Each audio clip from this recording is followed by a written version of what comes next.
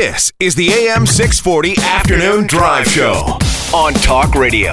AM 640. Right now, I want to talk about something that happened last week in the city. One of the city's most notorious killers, Tyshawn Riley, returned to Toronto last week to attend the visitation for his late father in a West End funeral home at St. Clair and Dufferin. There were police cars and heavily armed emergency task force officers there. And really, Corrections Canada wasn't saying who was out, because there's some privacy around that, and so they refused to say it confirm or deny that it was indeed him coming from a maximum security prison where he is kept in Quebec. After he went away to prison for life for killing one man and shooting another man in broad daylight.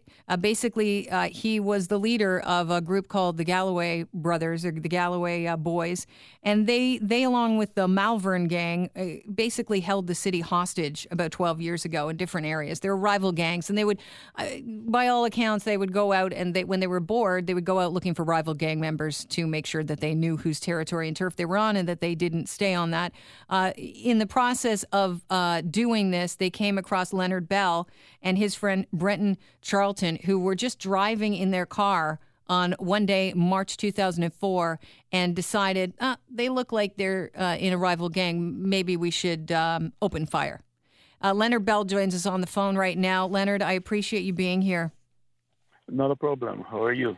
I'm fantastic. I can't imagine what you feel like finding out that this man who almost took your life, took the life of your friend 12 years ago, has changed your life in ways that most of us can't even fathom, is out and saying, paying his last respects to his father. I am very surprised at the actions of the authorities who are in charge of making these decisions, whether or not a criminal is let out on the street to do whatever he's going out there to do. Now, when it comes to me, who is paying a very high bracket of taxes, and this is the way my tax dollar is being used, it is appalling to me. Owing to the fact that I am one of his victims, not the only one. I'm just one of his victims because he has multiple murder charges against him. Yeah, he wasn't. They actually decided not to try him on all of the murder charges. Is that correct? That is what I learned earlier. What I thought a few years ago, I thought that he went back to court on those murders, on those charges. I want to ask you, if we could, just to go back a bit to March 2004, and maybe you can tell us a little bit about your story and what exactly happened that day, to give us an idea of, what it would be like to be in your shoes, to find out that this man was getting out to pay his last respects. What happened to you on that day? March 4th, 2004, I was asked to do a job for a client of mine who happens to be Brenton Charlton's mother. They picked me up from home. And I went to their place after a couple of stops, went to her place, and I did some weatherproofing to her home for her. Because you're a renovator. Yes, that's what I do for a living. I do building construction and renovations. And after having, we had breakfast, we had lunch, and Brenton's mother went to work. And he said to me, you'd love to get a line of credit or a loan, because he's having some financial challenges and he'd like to help out around the home more. Being the person that he is, kind-hearted, good kid. No one could ask for a better son. And I said, okay, I will take you to see an associate of mine, and he will get you a line of credit. We went from Scarborough to Markham to see a then manager of a President's Choice Financial. He got him a $50,000 line of credit. We were happy about it on our way back. Southbound on Nielsen, as we got to Finch, where the black SUV came up on the right-hand side of the vehicle and opened fire. I looked over to my left side to see what was happening with Brenton. He had already tried to get out of the car, fell on the ground. He was laying on the ground when I looked over. The shots were still being fired. I was slumped over the dashboard, and I saw one person run around to the side where Brenton is on the ground, shot him on the ground, came back around to get back in the back passenger side of the vehicle, the back driver's side of the vehicle. The driver yelled something to him, and he just stepped back, put the gun in the car, and shot me in the head. So once he did that, he jumped in the vehicle, and they sped off. The car was in the Blue Neon, rolled across the street. Luckily, the TTC driver that was there, I never ever got to meet that guy. He just like pulled out from the bus stop and turned the bus slightly across the street, so the oncoming vehicle would not run into the car I was in. It came to a stop on the curb. Wow! In broad daylight. And this is before 5. It was like 4:30, 4:45, and there were like kids getting off the buses. People were just commuting from their businesses and from school at that time of the evening. There's a church on the corner. People were going and coming from there as well. And next thing I know, I saw a gentleman running toward me with a gun in his hand. And I said, okay. He came up to me and he said, I'm a police officer. Do you know what happened? I said, I think I've been shot. He said, okay. How many times were you shot, Leonard? I was shot 9 times. Wow. And I'm currently living with 4 bullets in my left lungs. And after numerous amount of visits to different specialists and doctors, they determined that I'm safer. It's better for me to live with them than to try to remove them, because it might cause further damage. I have a large scar tissue on my left lung, which is resting between the rib and the lung, and some of the bullets are resting there. So I'm in constant pain. I have this numbing pain in my left side that's constant. It never stops. How do you work as a renovator now? It's very testing for me, very trying for me to work as a renovator. Things I could do on my own, I now have to hire guys to do. I don't lift anything. I can't lift anything. I'm one person who could pick up 4 sheets of drywall at once. Now I can't take up a half. I have to have guys working with me who does that. I have respiratory problems as a result of the lung being damaged. Right now I'm doing a job that I have a very good friend of mine. We've known each other from kindergarten days, and he's the one who is helping me out now. I hire guys, I subcontract out, and oftentimes when I try to do things on my own, I end up losing jobs, because one of the main problems I have from this incident is in the mornings, when I sleep at night, it's as if my lungs collapses. So when I get up in the mornings, I have difficulty breathing. I have respiratory problems along that line, where I have to do some breathing exercises and wait on my body to start functioning before I can get out of bed. Psychologically, I mean, physically, obviously, it has had a massive impact on your life, this attack. It was a random attack, or at least you guys were not involved in anything. It was random on your end. They thought you were somebody else. It was a case of mistaken identity. That doesn't make it any better. Your friend was shot in cold blood. It's a horrible situation. Yeah.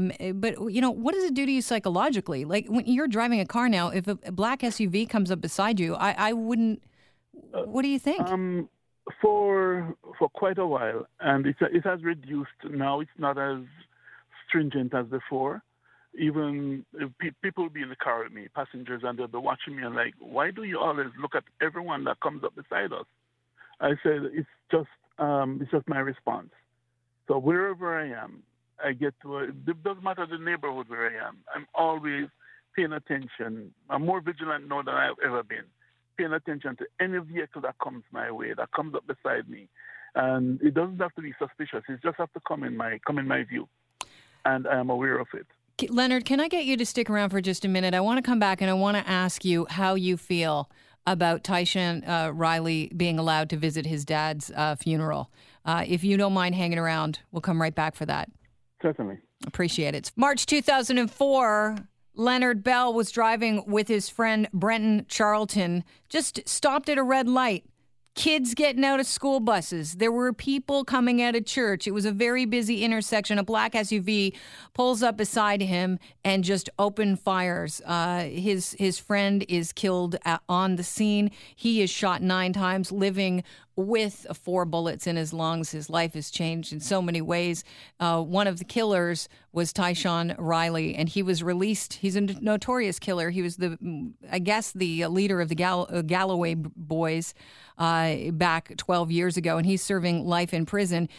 He was the guy that was let out of the Quebec prison last week to go pay his respects at a West End funeral home for his father who had passed on. And Leonard Bell's with us on the line right now. Leonard, your story is so vivid and incredible, and it's mind-boggling how someone who shoots two people in cold blood like that, a cold-blooded killer who, has been charged with other crimes, shooting other people, is allowed to go and pay his respects for his father that's passed on. How do you feel about it? I am really appalled at the actions of the Corrections Canada. They, with no regard whatsoever for the victims of this guy's crime. He's a serial killer. He has murdered numerous innocent people. He has shot and wounded numerous others. And he is allowed to be having these kinds of privileges at the cost to taxpayers in this city, which I think is totally unfair, totally unreasonable. And the police officers, particularly, who are subjected to be working alongside to provide security for this guy, and when they need a raise of pay, they have to fight for it. But there is enough money to allow these criminals the luxury of being transported to and for whatever reason it is. Any other reason other than court proceedings or transfer from one prison to another, these animals should not be allowed this kind of privilege. Since he has been incarcerated, I have learned that he has been married while in prison. Yes, he's now fathering twins while in prison. What kind of a correction system is running this country? I'm so ashamed of the way that the Canadian correction system is running. It's a disgrace. The Prime Minister, he said this, I'm going to quote him here, "I have a high degree of trust and confidence in our justice system, and I think it's extremely important that our federal politicians or politicians in general don't meddle with the process of our independent judiciary." What do you say to that? I would agree with Mr. Trudeau, because our Prime Minister, maybe he wasn't aware of everything that was happening in this case. So I would say leave the Prime Minister out of it. The people we need to be talking to get answers from is from the Ombudsman, the Attorney General. These are the people, the head of the Corrections Canada. These are the people who need to answer for this kind of travesty. Because when you spend taxpayers' dollar in this manner, it shows complete disregard. It's a blatant disregard for hardworking people who is providing the funds that is required to secure us, pay for our health care, pay nurses, pay doctors, pay police officers, pay corrections officers, pay teachers. And these people have to fight to get a raise of pay that is due to them. And we can be affording to spend that kind of money on criminals. It is totally appalling. Leonard, it speaks to your character. I mean, you're living with 4 bullets in your lungs still. You lost a friend, 12 years ago. It speaks to your character when this actually, you're not making this about you. You're not saying, it makes, it upsets me because he did this to me. You're making it about wasting taxpayers' money and about other services the taxpayers could get for their money. I think that says that so much about your character. I think it's also interesting and kind of bizarre that you spotted the heavy police presence around that funeral procession that last week while you're going to a hardware store. I saw the police presence, and I was a little taken as to what was really happening. I didn't know what it was all about. And I passed through, I saw the ETF officers, I saw the Toronto police, I saw all the activities. I drove by, I went to the Home Depot, got some material, I came back, and they were still there, so I know that they got there when I was passing, they were still there when I was passing back. So the following day is when I got a call from a friend to tell me that this is what was happening there. I said, I drove through that yesterday. Wow. And she said to me, yeah, Tyshawn Riley was granted real temporary release to go visitation to visit his father, to pay his respects to his deceased father. I said, she said to me, but did you know that his father was also in some criminal activities? I said, no, I did not know that. So our justice system is allowing one criminal or escorting one criminal to go to another criminal's viewing, whether it's his father or not. And this is not really all about me, because I know this guy has hundreds of victims. Are you not worried about speaking out like this, Leonard? Worried about what? I'm a born-again child of God who believes in Christ, and I have nothing to fear. Well, Leonard, I appreciate you joining us on the show today. Your story is incredible, and as they say, you're a stand-up guy, because most people would be, talking about how they feel as a victim, and you are right now standing up for taxpayers saying, can we stop wasting our money? You're an admirable, incredible human being, and I appreciate you taking the time to tell us a story that, quite frankly, is I would accept the fact if you never wanted to speak of it again. I really don't mind, because I myself might even be doing a full tell-all video and place that on YouTube for the world to see. All right. Because this is the extreme. I think this event takes it to the extreme. This guy can be in prison making music, doing recordings. He can be there getting married. He can be being transported under heavy police presence. There's a lot of taxpayers' dollars going into this guy. And I will say this, if you will allow me. If people want to get a view, a complete view into the type of person that Tyshawn Riley is, just read the book, Bad Seeds, written by Betsy Powell. Read that book, and you'll get a full insight on the character, the type of person that he is. Leonard, I appreciate you joining us on the show today.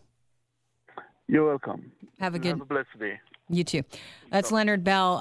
He is one of the people that actually survived that shooting, May the 4th, 2004, in broad daylight. And he's alive to tell the tale, but it's certainly a shocking tale.